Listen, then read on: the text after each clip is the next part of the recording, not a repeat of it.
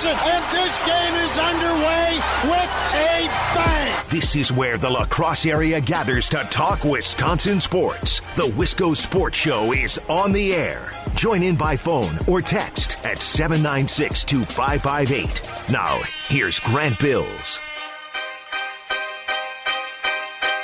The Wisco Sports Show here on WKTY 96.7 FM, 580 AM. Always streaming live at WKTYsports.com and on our mobile app. However you're listening, wherever you're listening, hope you're having a killer Tuesday. I want to say thank you for making the show a part of your evening routine. Hope you're doing well and glad you're here. We have a jam-packed show. Now, when you turn into a sports show, and I'm sure if you are listening to the Wisco Sports Show today, you're no stranger to Dave and Scrady in the morning or Bill Michaels, Dan Patrick throughout the day. You've been around the block, right? You're familiar with how this goes. A lot of times hosts will come on and say, hey, we got a jam-packed show today. Half the time, they're just saying that. A lot of times, we're going to talk a little Packers, talk a little Badgers. Today, we have a jam-packed show, and honesty and transparency, I'm 100% about it. We have a lot of stuff to get through today, and I'm really, really excited, and that includes hearing from you on the 5-Star Telecom talk and text line at 608-796-2558, and it's already popping. Toma Dan chiming in and says, Reuben Foster, what a joke. So is that team over in Washington. If you haven't heard, Reuben Foster, who was cut by the 49ers, just picked up by that team in Washington. Yeah, a little bit of a joke, Dan. You figured somebody was going to pick him up, give him a chance, and Washington was that team. Kind of fits with their MO, their mode of operations over there in the NFC East. So, yes, I agree, Dan. What a joke. But unfortunately, we don't have time to talk about Reuben Foster today or that trash organization over in Washington, D.C., because we got a lot of news. We are going to talk about Packers coming up here in about 10 minutes. Specifically, I know there's been a lot of heat thrown at Mike McCarthy, a lot of heat thrown at Aaron Rodgers, and a lot of other people, obviously, in the Packers organization. But there is one problem and one thing that I don't think is being talked about. And ultimately, this burden and this challenge is going to fall on will-be second-year general manager Brian Gutekunst in the offseason. A lot of decisions to make, a lot of big decisions that are going to impact this team for the next 3 or 4 years, which is really your window to win a Super Bowl with Aaron Rodgers. And they're going to be big, impactful decisions. I'll tell you what I'm talking about coming up here in about 10 minutes. At 5:30, we're going to be joined by Zach Heilprin, sports director at The Zone in Madison. It's been a while. Got to talk to our man, Zach. You hear him every Friday on the Badger Roundtable show. Zach and the boys is what I like to call them. I don't know if I'll tell Zach that, but that's what I like to call him. And we will check in with him after the Badgers fell to Minnesota and lost the Axe for the first time in nearly 15 years on Saturday. I'm sure he'll have a lot to say. That's coming up at 5:30. And some more Packers news towards the end of the hour as well, as there's no shortage of news. But right now, I want to start with something a little more positive, a little more exciting, and that is some Brewers talk. It's been a while. And just as the show is getting underway back in August, we were blessed with really exciting Brewers baseball. Feel really lucky. It was a really fun time of year, and I'm glad that we were able to be on air and the Wisco Sports Show is getting underway during that crazy playoff push and that really, really fun team environment that we got to watch. Let's get back to that a little bit, because there was a little bit of Brewers news coming out in the last 24 to 48 hours, and it was already involving a free agent, or not necessarily a free agent, but a player that is available, and this is called the Hot Stove League, right? There's always rumors talked about all winter, and there's lots of speculation, so let's get into that. The San Francisco 49ers, or not 49ers, the San Francisco Giants, rather, are reportedly willing to trade Madison Bumgarner. Reportedly. Now, like I said, it's the Hot Stove League. It's all rumors. It's all speculation. That's what makes it fun. But according to multiple sources, multiple websites, I'm looking at CBSSports.com, MLB.com, and they say Bumgarner's to be had. And the Brewers and the Phillies are the first two teams stepping up to the plate. Now, there are other organizations talked about as being a good fit, being a smart fit, but the only two teams that I have seen reference in terms of showing interest, maybe showing an offer, or calling the Giants are the Brewers and the Phillies. And I think it's fascinating. Bumgarner, 29 years old, last season, 3.26 ERA. Not an amazing year, but still an ace pitcher, still a guy who has a ton of postseason experience, and a guy that I would imagine this Brewers team would love to add to the rotation. Because you look at this rotation right now, you don't know what Ulysses Yassin, yeah, he had a great year. You don't know if he's going to bring that back 2 years in a row. What they have in Chase Anderson, I have no clue. Wade Miley has elected to go elsewhere. So there's some question marks in this rotation. Now, the couple players that you think are definitely going to be in the rotation are Brandon Woodruff, Freddie Peralta, Corbin Burns. All three of those guys pretty young, pretty long in the tooth, and now they got some postseason experience last year, which was big, which will help them down the line. But wouldn't you love to add an experienced pitcher, a veteran pitcher who has had lots of World Series experience, Madison Bumgarner would be the perfect guy. Now, of course, the question to be asked is, what's it going to cost? And what's the situation going to be in a couple months? Because if you follow baseball closely, and I don't think I'm a baseball nut, but I don't think it's any secret that Bryce Harper's free agency is one of the biggest stories right now. And a lot of people, including analysts and writers that you hear on this station, on the Bill Michaels Show, including Adam McCalvy of Brewers.com and MLB.com, Seth Everett, the Bill Michaels Show National Baseball Insider, have both talked about San Francisco being a logical landing spot for Bryce Harper, who is obviously going to break the bank and cash in on a huge contract. Nobody's signing Bryce Harper to a one-year prove-it deal or to a team-friendly contract to try to put together a championship roster. No, he's going to get paid. He wants to get paid, and some team is going to pay him. I don't really understand why San Francisco. I don't really get that logic, but when they talk about it, yes, he can be the star there. San Francisco has the money to pay him. I guess I don't see it. I think other large market teams make more sense, flashier markets, flashier teams. But that's what everybody says, is it's the Giants. And I think that will be the domino to fall first in terms of where the San Francisco, I keep saying 49ers, where the San Francisco Giants go and what they end up doing. If they sign Bryce Harper to a huge deal, it would be a little odd, little misguided, in my opinion, to then go ahead and trade away one of your other great players. Are you rebuilding or are you trying to compete? You understand the logic here? You can't really do both. If you're bringing in Bryce Harper and breaking the bank for that player, I'm assuming you want to contend. You're not building for the future. You're building for right now, next season, for opening day. And trading away Madison Bumgarner after signing Bryce Harper doesn't really make a whole lot of sense. Now, Madison Bumgarner is set to be a free agent at the end of this year, and his salary is not crazy. He's under contract through 2019 at a salary of $12 million, which is a bargain. And it says so in the CBS article that I'm referencing right now. So he is a one-year rental. You get him for the entire year. Maybe the Brewers or whatever team makes a trade for him if he has a good year could make a pitch to bring him back on another contract. But right now it would be a rental. So let's play a little game. 608-796-2558. You can text me in your thoughts. You can also reach, this might be a great Twitter question, a great Twitter conversation to be had. You can tweet at me at Keystroker Grant. You can tweet at the station at WKTY. What would you be willing to give up if the Giants are inclined to move Madison Bumgarner and the Brewers are interested? What kind of players would you be willing to give up? Now, I think there's two schools of thought. If the Giants sign Bryce Harper, but trade away Madison Bumgarner, I think they're still in somewhat of a compete mode. They're not tearing it down to the bones, to the brass tacks. So they might want to get a player who has a little or a good amount of major league experience. They don't want to trade for prospects if they're bringing in Bryce Harper. This is just my logic here. So I would think a guy like Freddie Peralta, Brandon Woodruff, Corbin Burns, all guys who have experience in the major leagues. We've shown that they can be players at the major league level, but they're still young. They still have upside, right? And they're all on team-friendly deals. Domingo Santana, Orlando Arcia, two other players who had really impressive postseasons, and their stock might be pretty high right now. The Giants might want to say that's a piece we could use to build around and contend immediately because they are not down in single A or double A. So that's one thought. Or maybe the Giants do want to strip it down to the studs. They don't sign Bryce Harper, and they really want to build for the future. And then you start talking about guys, their top prospects like Keston Hiura, who just had a bananas-type season in the fall league. Corey Ray, former Brewers first-round pick who's tearing it up in the minors. Lucas Erceg, Mauricio Dubon, who may have been a contributor to this Brewers team this year had he not suffered that knee injury or that leg injury. I don't know exactly what it was, but it was a season-ending injury. I want to say torn ACL or torn MCL. I'm not 100% sure. But he could have been a contributor this year, possibly. Maybe the Brewers would have called him up. Bryce Harper signs with the Giants, and they still want to trade Bumgarner. They might go to the Peraltas, the Woodruffs, the Burns. That might be the starting point. But if they don't sign Bryce Harper, and San Fran does want to tear it down to the studs and build for the future, maybe they look more at the Brewers minor league system. Hiura, Ray, Erceg, Dubon, guys like that. What would you give up? Shoot me a text, 608-796-2558, or shoot me a tweet, Keystroker Grant. You can find me there, Grant Bills on Twitter, or at WKTY. If you have a thought, share it. And if you're a real minor league nerd, now's the time to show off your stuff, right?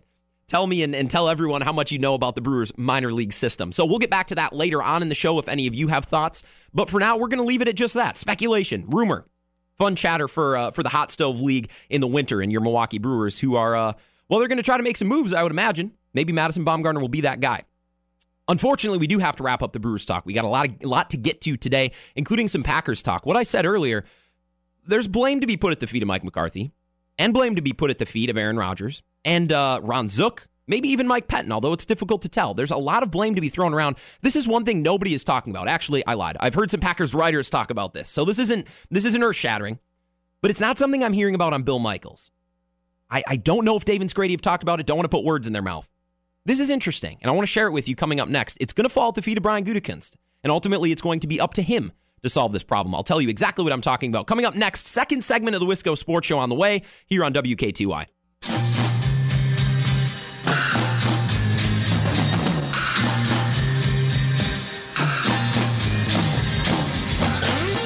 The Wisco Sports Show rolls on here on WKTY. I am your host, Grant Bills. Hope you're having a good Tuesday. Thanks for making the Wisco Sports Show a part of it.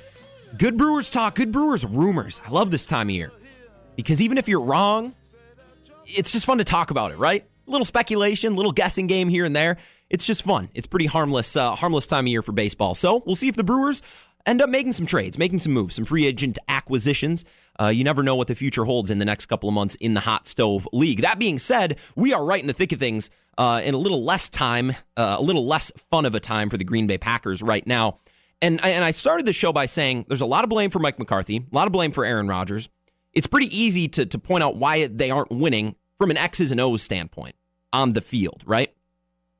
Behind the scenes, I think the Packers' struggles this year have other sources. And this is something I was looking at today, and it involves getting a little bit into the salary cap, a little into how the Packers are paying their players, And this challenge is going to be one that's going to be put at the feet of Brian Gutekunst. And he said, and if I was Mark Murphy, I would look at Gutekunst. I said, hey, realistically, we have a 3 or 4 year window with Aaron Rodgers to win a Super Bowl. Do your work on this roster, do your work on this salary cap, and set us up for the next handful of years as we get a couple last bites at this apple. Now, I think the problem in terms of player personnel and talent on this team right now has nothing to do with X's and O's. It doesn't have to do with Mike McCarthy or Aaron Rodgers, although a little bit with Aaron Rodgers indirectly. Look, the Packers have put large dollars and big investments into a couple of players, a large handful of players on this roster. And once you start to break down the numbers and look at the salary cap hit and the percentage of the cap that these players are taking up, their largest investments, their largest contracts that they've paid out aren't doing a whole lot right now. They're not playing great football, or they're injured. Now, of course, you could say injuries aren't the player's fault. That's true. But injuries are a part of the game. And they seem to be a part of the game for the Green Bay Packers each and every year. Now, I know everybody says, oh, the Green Bay Packers have just as many injuries as anyone else. Okay, that's fine. They get hit hard at one position one year, another the next. Injuries are a problem each and every year for this Green Bay team. I don't know why. And that definitely plays into this problem. So when you look at the salary cap and the salary that's being paid out by the Green Bay Packers. Now, normally I don't like to get into this because I think it's quite confusing. The more I try to learn about the salary cap and the percentage of cap hit and dead cap, all that stuff, front loading of contracts, back loading of contracts, restructuring, the more I try to learn, the more I read about it, I think the more confusing it gets. So I like to keep it simple because we're not accountants. We're not, we don't deal with numbers. We're fans. But something that's very easy to see, let's look at who's getting paid the most money, having the largest percentage on the salary cap, and let's consider how they're playing right now. Well, we'll start at the top, obviously, with Aaron Rodgers, taking up just short of 11.5% of the Packers' current salary cap. Now, Aaron Rodgers isn't playing that great. He's not playing like the quarterback you paid him to. Now, is that going to continue? I don't think so. He could get hot any game, I agree. And I think he will improve over the next couple of years and get back to form, whether they bring in a new coach, a new system, what have you. But Aaron Rodgers right now not playing like the $30 million man you paid him to be. He's taken up just over 10% of your salary cap. That's a good amount. Up next is Randall Cobb. It's 7% of their salary cap. Now, he's injured. It would not surprise me at all if he ends up on injured reserve and they remove him from the active roster entirely, especially if the season continues to go the way that it goes. 7% of the salary cap, Randall Cobb, not playing. Clay Matthews, you go down to their third most expensive player, about 6.5% of the salary cap. He's not getting sacks. Okay, he's good at stuffing the run, but you don't pay a guy $11 million a year, about $12 million a year on the cap, and 6.5% of your salary cap to stuff the run. You don't pay a player to do that. Clay Matthews, third most expensive player, really not doing a whole lot. Now, David Bakhtiari at 4 and Davante Adams at 5. And when I'm counting down, I'm saying in order of most expensive to least expensive. So we talked about Aaron Rodgers, Randall Cobb, Clay Matthews, your 3 top paid players. Then you get to David Bakhtiari and Davante Adams at 4 and 5. They're performing. Davante Adams especially. They're really performing. They're floating around 6% of the salary cap each. Now, Mike Daniels is next at 4.5% on the cap, and he is injured. Now, I got to give Mike Daniels a lot of credit. He's been very consistent, and he has been the same player that he was paid to be when they gave him that big $76 million contract or whatever it was at the time. He has played like that man, and he's remained healthy for a good portion of his Packers career, especially on the second contract. I don't take a lot away from Mike Daniels. Right now, he happens to be injured. Brian Bulaga would be up next at about 4.5%. He's been injured. He's been in and out. And then it really starts to get shaky. Jimmy Graham is actually in the top 10 for salary cap hits on this Green Bay Packers team at just shy of 4% of the cap. Jimmy Graham he's been confusing. He's been an enigma. I don't think he is doing what the Packers brought him in to do. Let me give a couple examples. What I am so sick of, and I don't remember if I talked about this with Dave. I was in hosting Mornings with Dave and Scrady last Wednesday, and I think we might have covered this. I am so sick of hearing about Jimmy Graham's blocking. Anytime I go on Twitter or I listen to the color commentary man during a Packers game say Jimmy Graham has really improved his blocking this year, that triggers me. They didn't pay him to block. I don't care if he blocks at all. That's not what he's for. Every time I hear about Jimmy Graham being a good blocker, it makes me angry. Because if he is focused on blocking, he's not doing what the Packers paid him to do, which is line up wide, get up the seam and catch passes, be a red zone target. He's not doing any of that, and here we are focusing on his blocking ability. Drives me crazy.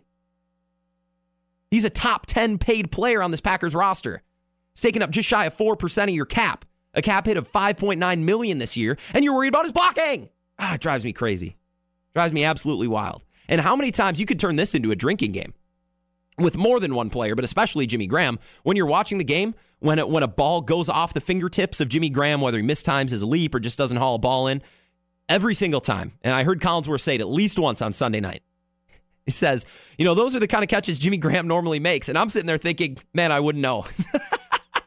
I wouldn't know because it feels like we've seen balls go off his fingertips all season long, right through his hands, just, mistimes his jump, mispositions his hands. It's so close. And every time the color commentator is going to go, well, that's a catch Jimmy Graham's going to make 9 times out of 10. And I'm like, yeah, I don't know. I wouldn't know. I've never seen him make a catch like that as a Green Bay Packer. But yet he is one of the top 10 highest paid players currently on this Packers active roster at just shy of 4%. A lot of money, not really paid, not really doing what he was paid to do. Now, if you go outside the active roster, down to the injured reserve cap, which is all dead money. Obviously, that money's being paid out, not getting any return on the field. Nick Perry leads the way, 5.9%. Now, if he was active, he would be paid more than everyone except for Aaron Rodgers, Randall Cobb, Clay Matthews, and David Bakhtiari.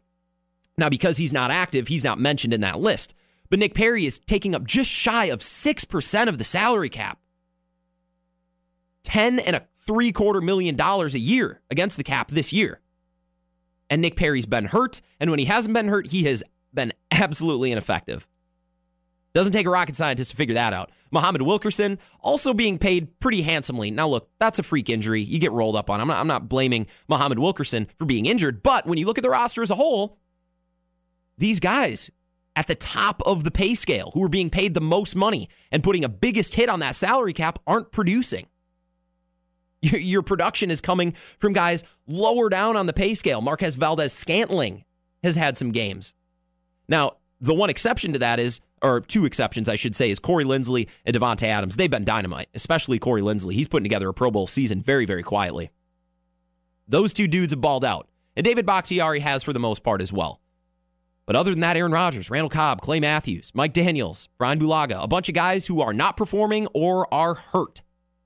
And when you load that much money into a small handful of players on a 53-man roster, you're not getting output on that on the field. You're not getting compensation back from the money that you're paying out. You're going to struggle. You really, really are. And this is the challenge that's going to be presented to Brian Gutekunst and his staff this offseason. What do they do with a player like Clay Matthews and Randall Cobb, who are both set to be free agents? That money can come off the books should they let him walk. But then what are you going to do with Randall Cobb's gap that he leaves in the wide receiver core, or Clay Matthews at inside or outside linebacker, wherever you think he fits best? Let's say you want to cut Nick Perry. You can go ahead and do that. It's not going to save you a lot of money because of the way that contract is structured. And you're going to lose a warm body, which at times have been difficult to come by for the Green Bay Packers because of injuries. A lot of challenges, a lot of question marks that second year to be general manager Brian Gutekunst is going to have to deal with coming up in this offseason. And that's a challenge. That's a problem that no one is really talking about. Everything is talked about Aaron Rodgers, Mike McCarthy, the scheme. Well, the personnel has not exactly been dynamite either. And that's something that's going to need to be cleaned up, going to need to be fixed in the offseason, because you can't be throwing out multi-million-dollar deals and 6, 7, 8% of the cap to players who aren't giving you anything in return. So we'll watch that as the offseason goes on. I want to keep tabs on this list in terms of who's taking up the biggest percentage of the salary cap and see how Gutekunst adjusts. Now, he's a UWL grad, bright guy, guaranteed. He's general manager of an NFL team. Obviously, he's bright, but even brighter because he went to UWL. And we'll see how he tackles his challenge in the offseason. We got to go take a quick break because we got to get connected with Zach Heilprin, sports director at The Zone in Madison. We got to talk a little Badgers football.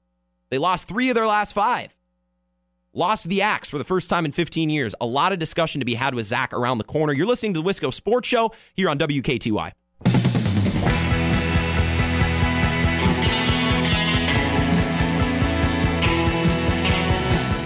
The Wisco Sports Show rolls on here on WKTY, 96.7 FM, 580 AM, and streaming live at WKTYsports.com and our mobile app. By the way, tonight would be a great night to take that mobile app for a ride. We're bringing you Aquinas and Mauston. That game gets underway just shortly after 7 o'clock. I'm going to be there, Drew Kelly and myself on the call, so taking a little bit of local sports action.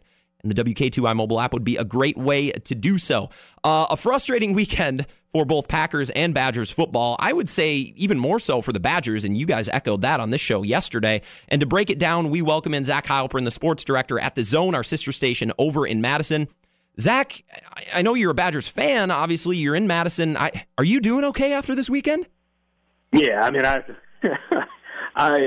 haven't covered the team for a while now. It really doesn't affect me one way or the other than, good teams always are better than bad teams, but this team, not great. That's a good way to look at it. Zach, I actually went back and listened to the last conversation that we had, and we were looking at the last 5 games of the schedule, and I would consider myself a pessimist about my sports teams. I said, Zach, I see no reason why this team couldn't lose 3 of their last 5, and you said that would be definitely on the pessimistic end. That's actually what ended up happening. I didn't expect them to lose to Minnesota, and you didn't even consider that a possibility at the time. What happened down the stretch in these last 5 games? Do we give you a present for that? What do you get for that? Do you get some kind of award? That's not how I wanted it to come across. I just wanted some context.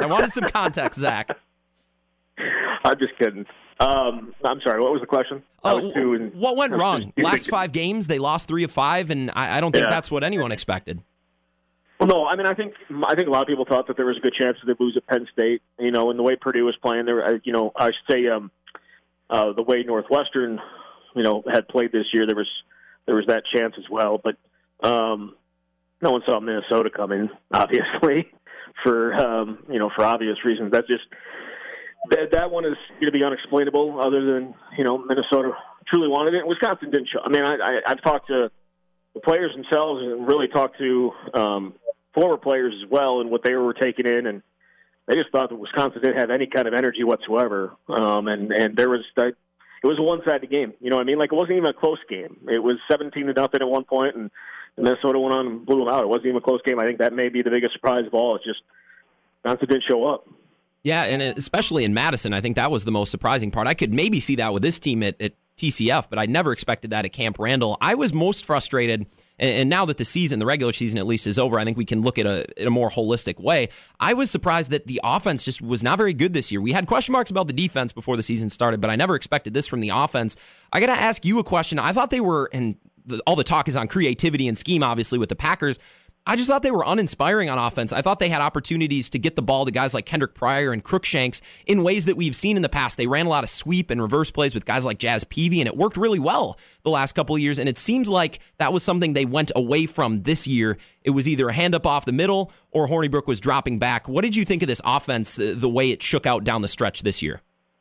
Yeah, I mean, Paul Chryst, that was what he was known for when he was here as the offensive coordinator. I mean, he had oversaw offense. I think he ended up overseeing 4 of the top 5 offenses of all time at Wisconsin in terms of points per game before he left. And everyone thinks about 2010 and 2011, and yeah, you have those great quarterbacks, but they also did it in 2005 with John Stockwell as a quarterback, and they were pretty good in 2007 with Tyler Donovan as a quarterback. They put up a bunch of points that year too. So, I mean, the fact that they were unable to do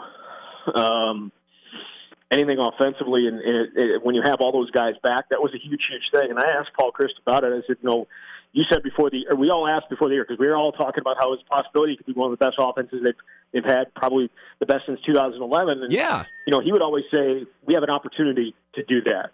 And I asked them, the week before the Minnesota game, maybe, or it was the week before the Purdue game, and asked them why, maybe you guys haven't been able to capitalize on that opportunity. And as usual, he didn't give you a very good answer, but it was really, I don't care. I'll simplify it because it would turn into like a minute and a half. Of course. I don't care what the outside expectations were. I don't care what you think. And, this is every year is a new year, and you have to address what's going on here. And I just don't think he addressed the issues that they had. They did not make adjustments. They did not change anything. We saw the same thing all year, and it wasn't working. And again, I think I don't know if anything's broken, because they were 43 yards away from going to the college football playoff last year. But I certainly do think they need to look, in the mirror and look and self-evaluate whether this is something that can continue with the way they're going, or they need to figure another way to attack it. Yeah, Zach Heilprin joining us from the Zone in Madison. I just thought they did a poor job of getting their playmakers the ball, and it just looked really uninspiring. And speaking of playmakers, I was lamenting this on the show yesterday. I thought just because of that offensive line and Jonathan Taylor, forget everyone else, that they would be able to beat Minnesota yesterday, and there were some selections for all Big Ten on the defensive side. I thought they had a really good core of players, seasoned players like Dakota Dixon and Connolly, Edwards, Van Ginkel.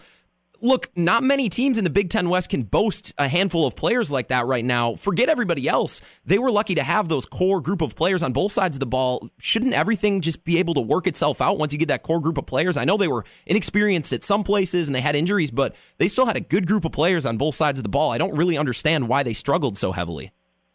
Well, you think about Van Ginkel and you think about Dixon. Both were injured pretty much all year. Van Ginkel got hurt against BYU and was never really the same. We didn't really see him play at a high level until late in the season. I thought Purdue was his best game.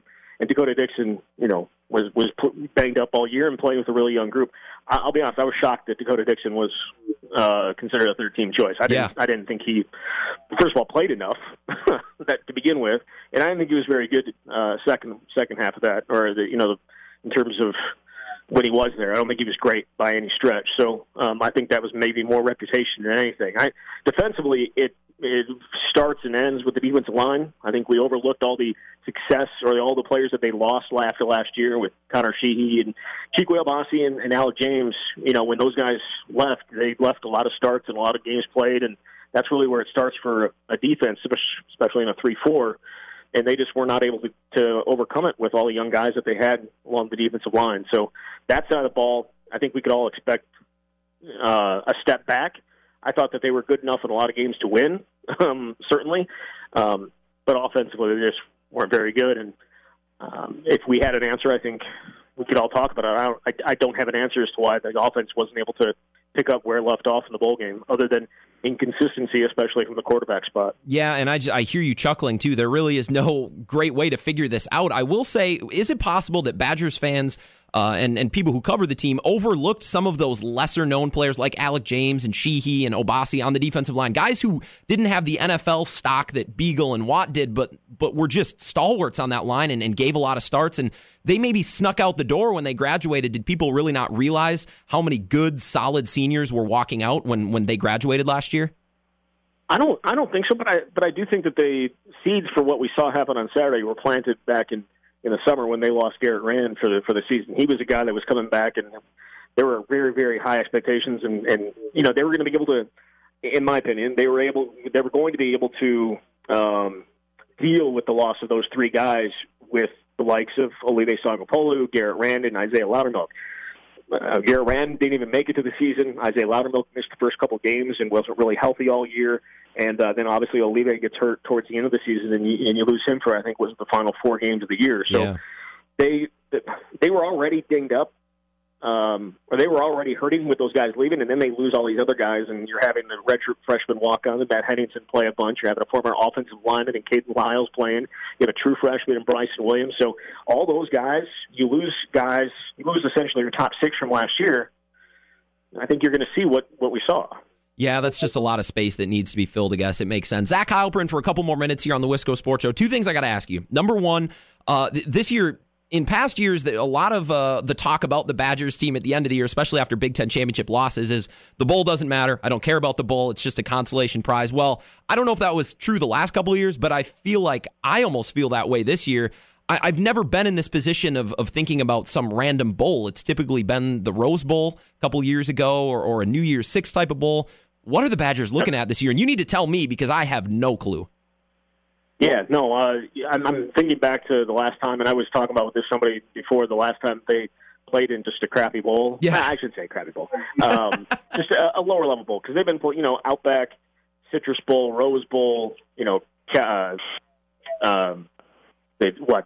Orange Bowl last year, the Cotton Bowl. You had the Orange Bowl last year, so you had all those are New Year's Day bowls. They haven't played in a really lower tier bowl game since 2009 when they played in the Champ Sports Bowl, and so that's kind of what this is. I've heard a bunch of different places. We won't know until Sunday, and it used to be like if you slotted into one spot in the Big Ten, that's where you would go. And now they kind of they're able to choose and try and get the best matchup and try and get the best thing for tickets and all that kind of stuff. So there's a number of that I'm hearing. The Pinstripe Bowl is one of them in New York, the Music City Bowl in Nashville, Gator Bowl down in Jacksonville, the Red Box Bowl out in Santa Clara. Yikes. So there's a bunch of different options. I have no idea where they're going to end up, but we'll find out Sunday when, after the bowl championship after the playoff is announced and everything else falls into place. But whatever it's going to be disappointing compared to what they've been at the last few years. Yeah, and I guess I shouldn't complain. I will complain. I shouldn't complain. Some teams just fight and just claw every year just to be bowl eligible. Yeah, Minnesota needed that win to get in. Yeah, that makes it to a bowl or be bowl eligible. And it's not even a guarantee, I guess, if you're at 500 whether you're going to be able to go to a bowl or not. But Wisconsin's been in a bowl every year since 2002. So, yeah. A little bit of perspective. Look at it that way. I'll ask you one more thing while I have you. So from what I know, we have one more Badger Roundtable show coming up this Friday, and you can hear that right here on WKTY. What's on tap for Friday? I just got to know. What's the discussion going to be like? What do you have planned? Well, spoke already with Anthony Davis, the former Wisconsin running back. He was pretty vocal about his dislike of what happened on Saturday. He was pretty active on Twitter afterwards. So we talked about that. We talked really about, towards the end of it, the last 5 minutes or so, it was all about the quarterback and what do you do at quarterback? Because what we think and what we think should happen, there should be a quarterback competition, right? Alex Hornibrook can't be your starter next year without any competition. You have to allow Jack Cohn or Chase Wolf or Danny Vandenboom, or even Graham Mertz, the 4-star kid who's going to come back, going to be arriving here in January. You have to have a quarterback competition, right? Well, I don't know what Paul Chryst thinks. So we certainly talked about that. Going to be chatting, obviously, with Montee Ball and Travis Beckham as well. It's, final show of the season coming up on Friday. And then I go 5 days a week, and my workload really cranks up. And I've enjoyed that program all season long, so thanks for giving us that here on WKTY. Zach Heilprin from The Zone, I appreciate it as always, and maybe we'll talk down the line as we get near whatever bowl the Badgers end up in. I keep my fingers crossed that I've even heard of this bowl before. Thanks a lot, Zach. Yeah, thanks, Grant. Zach Heilprin from our sister station in Madison, The Zone, and he is the head honcho, the sports director out there, and I always appreciated him taking a couple of minutes.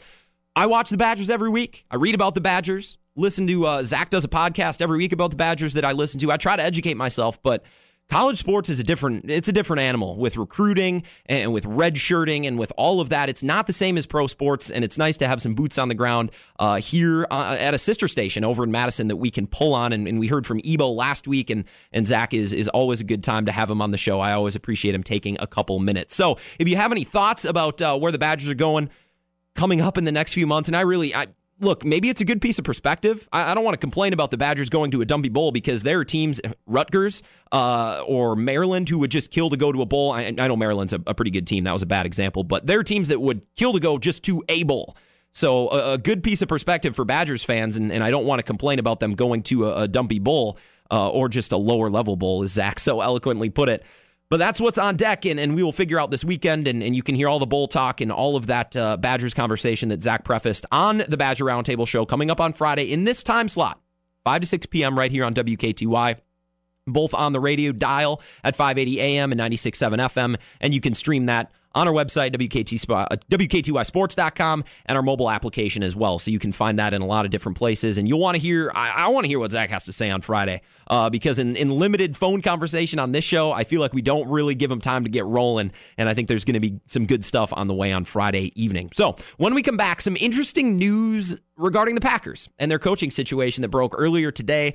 I don't know how much salt it holds, but you gamblers out there, you know that Vegas typically doesn't get things wrong. You know, Vegas makes a lot of money for a reason. They know everything. They are right about everything. And they made a pretty bold proclamation, put some pretty bold numbers out there this morning. And we'll talk about that to wrap up the Wisco Sports Show coming up next here on WKTY.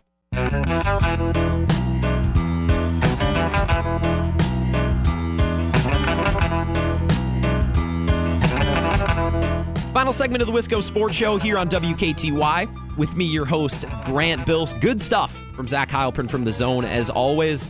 Not a whole lot of positivity swimming around this Badgers team right now, but they are bowl eligible. They'll be going somewhere to play a bowl here in a month or so. So we will watch, we will wait, and we will listen. And if you want more perspective, you want more Zach and the boys, as I like to call them, you can hear them for one last time, the Badger Roundtable show this Friday from 5 to 6 p.m.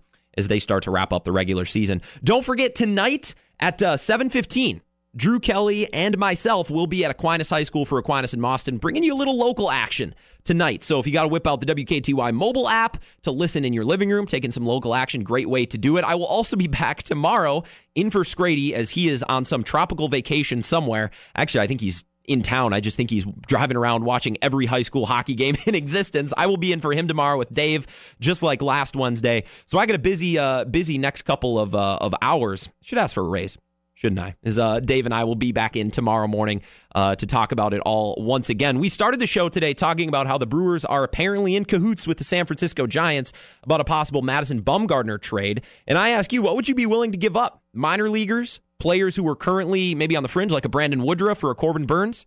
And you can still have time to chime in on the 5-Star Telecom Talk and Text line, 608-796-2558. And if you know the Brewers minor league system really well, you're a big minor league nerd, flex on us. Come on, let's hear how much you know and dig into some prospects here. So let me know. You can also tweet at me at KeystrokerGrant and at the station at WKTY. But for the moment, we're going to move on.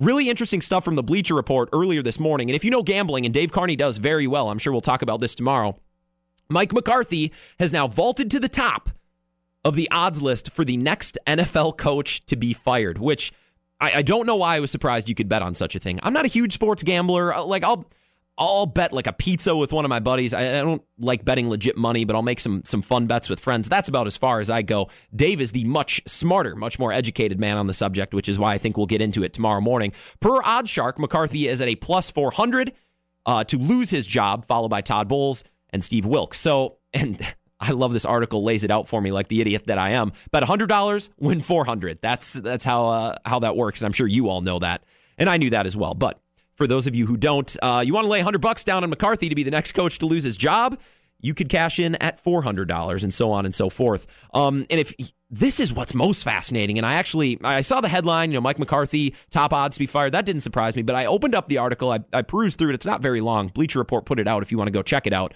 I'll retweet it at WKTY. The coaches following Mike McCarthy with the next highest odds to lose their jobs are fascinating. And it's really, really funny because you notice a trend, but Mike McCarthy bucks this trend. He's the outlier of the group. So following McCarthy, we said Todd Bowles of the Jets and Steve Wilks of the Arizona Cardinals, but then following him is John Harbaugh, Vance Joseph, Dirk Cutter, Doug Marrone, Adam Gase, Pat Shurmur, and Sean McDermott. Now, this is why this is fascinating. Mike McCarthy is top odds to be the head coach to be fired next, but if you look at the group behind him, Bowles, Wilks, Harbaugh, Joseph, Cutter, Marrone, Gase, Shurmur, McDermott, there's one thing in common with all of those coaches, which could not be farther from the truth with Mike McCarthy. None of them have a stable starting quarterback. Now, Todd Bowles and his Jets drafted Sam Darnold. He's been hurt. He's been in and out, but he really hasn't performed all that well. Doesn't have an established quarterback. Steve Wilks, working with Josh Rosen, obviously down. in Phoenix, but hasn't got underway, hasn't performed well yet. John Harbaugh, obviously with Joe Flacco, they're not winning with Flacco or with Lamar Jackson, although Jackson's looked pretty flashy running the ball. I don't know if that'll translate to being a good pocket passer or anything that's going to be necessary for Jackson to succeed, but nonetheless, a little bit of revolving door quarterback in Baltimore. Vance Joseph, yeah, he's starting Case Keenum out in Denver. Look, Vikings fans, I know Case Keenum had a killer year last year. I think that was a little bit of an outlier. Now, I've watched a couple Broncos games, and Case Keenum hasn't been awful, but he is not Drew Brees. He's not Aaron Rodgers. He's not that guy. Continuing down this list, you look at Dirk Cutter. Oh, my God, what a nightmare down in Tampa Bay. You can go with Ryan Fitzpatrick, who is, well, you know what you have there. He might give you a good game. He's going to sling the ball all over the field. Or Jameis Winston, who is an off-the-field distraction. He's done some weird things on the sideline, and he's just horribly inconsistent and has not progressed. Young quarterback, a revolving door quarterback, Dirk Cutter, obviously on the hot seat. Doug Marrone, they just benched Blake Bortles for Cody Kessler, a revolving door quarterback. Not a stable situation down there. Adam Gase, Brock Osweiler, Ryan Tannehill. Now, Tannehill's been hurt, so they've kind of been forced to have another revolving door at that position. Pat Shurmur. I think Pat Shurmur's and his odds are obviously plus 1,000, so we're getting down there now. Pat Shurmur with Eli Manning, not a great situation at quarterback. I don't know how long Eli Manning will be around. A lot of people saying that they should have moved on from Eli Manning. That'll get a coach on the hot seat, not having a good quarterback. And then finally, Sean McDermott, who's starting Josh Allen. And I think a lot of these coaches, Bowles, Wilkes, and McDermott in specific, who are all equipped with a highly touted, highly drafted quarterback from last year's draft, whether it be Sam Darnold, Josh Rosen, or in the case of Sean McDermott, Josh Allen, that you don't get a long leash because we've looked around the league. We saw what Sean McVay did with Goff, what Andy Reid has done with Patrick Mahomes, what Deshaun Watson has done in Houston now that he's healthy. Quarterbacks are expected to produce. They're expected to show that they can play earlier and earlier on in their careers. And if coaches aren't getting that out of the players immediately, yeah, that seat's going to get warm mighty fast. Because general managers and front offices, they're not wasting time anymore. They're seeing Jared Goff in his third year competing for a Super Bowl, and Carson Wentz last year in his second year, although he ended up getting injured, competing for not only to be an MVP, but leading his team to what would have been probably a playoff run. Who knows if they would have won the Super Bowl? Of course, it worked out with Nick Foles. We are now seeing young quarterbacks producing and performing earlier and earlier and earlier. And if you don't see that, that seat's going to warm up. Now, you look at a couple of these other teams like Case Keenum on the Broncos or Blake Bortles down in Jacksonville. Some of these teams are just in flux right now. They've signed a placeholder until they either find the next free agent quarterback or one in the draft. Mike McCarthy does not fit into that group. Stable quarterback, has had a stable quarterback for a long time, and is supposed to have a stable quarterback here for the next 2, 3, 4 years. Which is why it makes it so interesting. Mike McCarthy is literally the only coach on this list with an established, successful NFL quarterback. And the rest of the guys, I mean, that's half the league. Half the league doesn't really have a super stable quarterback. Yeah, they're all on the hot seat, except for Mike McCarthy. Mike McCarthy's got Aaron Rodgers, and he's leading the way at plus 400. I don't know if I'd lay $100 down on Mike McCarthy. I do think that Mike McCarthy will be let go. The question is, will it be in the next couple of weeks? I don't think they'll go that route. Or will it be on the Monday following the season? Or, you know, maybe the Packers go on a run. That's why betting with Vegas is such a crapshoot, because Vegas knows what they're doing. It knows what they're talking about. Vegas doesn't lose. There's no free money in terms of gambling.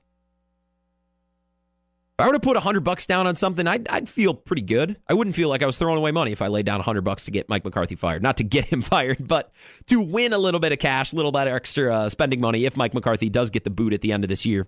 Fascinating. McCarthy, followed by Bowles, Wilkes, Harbaugh, Joseph. I mean, you can see the theme. It's poor quarterbacking play gets head coaches fired. Mike McCarthy really not in that position, and I think we've talked about the local perspective versus the national perspective and that narrative all the time. I think the national perspective is Mike McCarthy is not getting the most out of Aaron Rodgers. He's stealing years away from Aaron Rodgers, wasting his prime. And then the local perspective is, well, Aaron Rodgers isn't playing great either. And I think that's all at play in terms of Mike McCarthy's job status in Green Bay. Well, we got to run. Thanks for joining the Wisco Sports Show today. Don't forget local action tonight on WK2I, Aquinas and Mauston. I will be on the call with WIZM's Drew Kelly at 7:15, so make sure you're tuning in. If not, I'll talk to you tomorrow. Same time, same place. Can't wait. Talk to you then.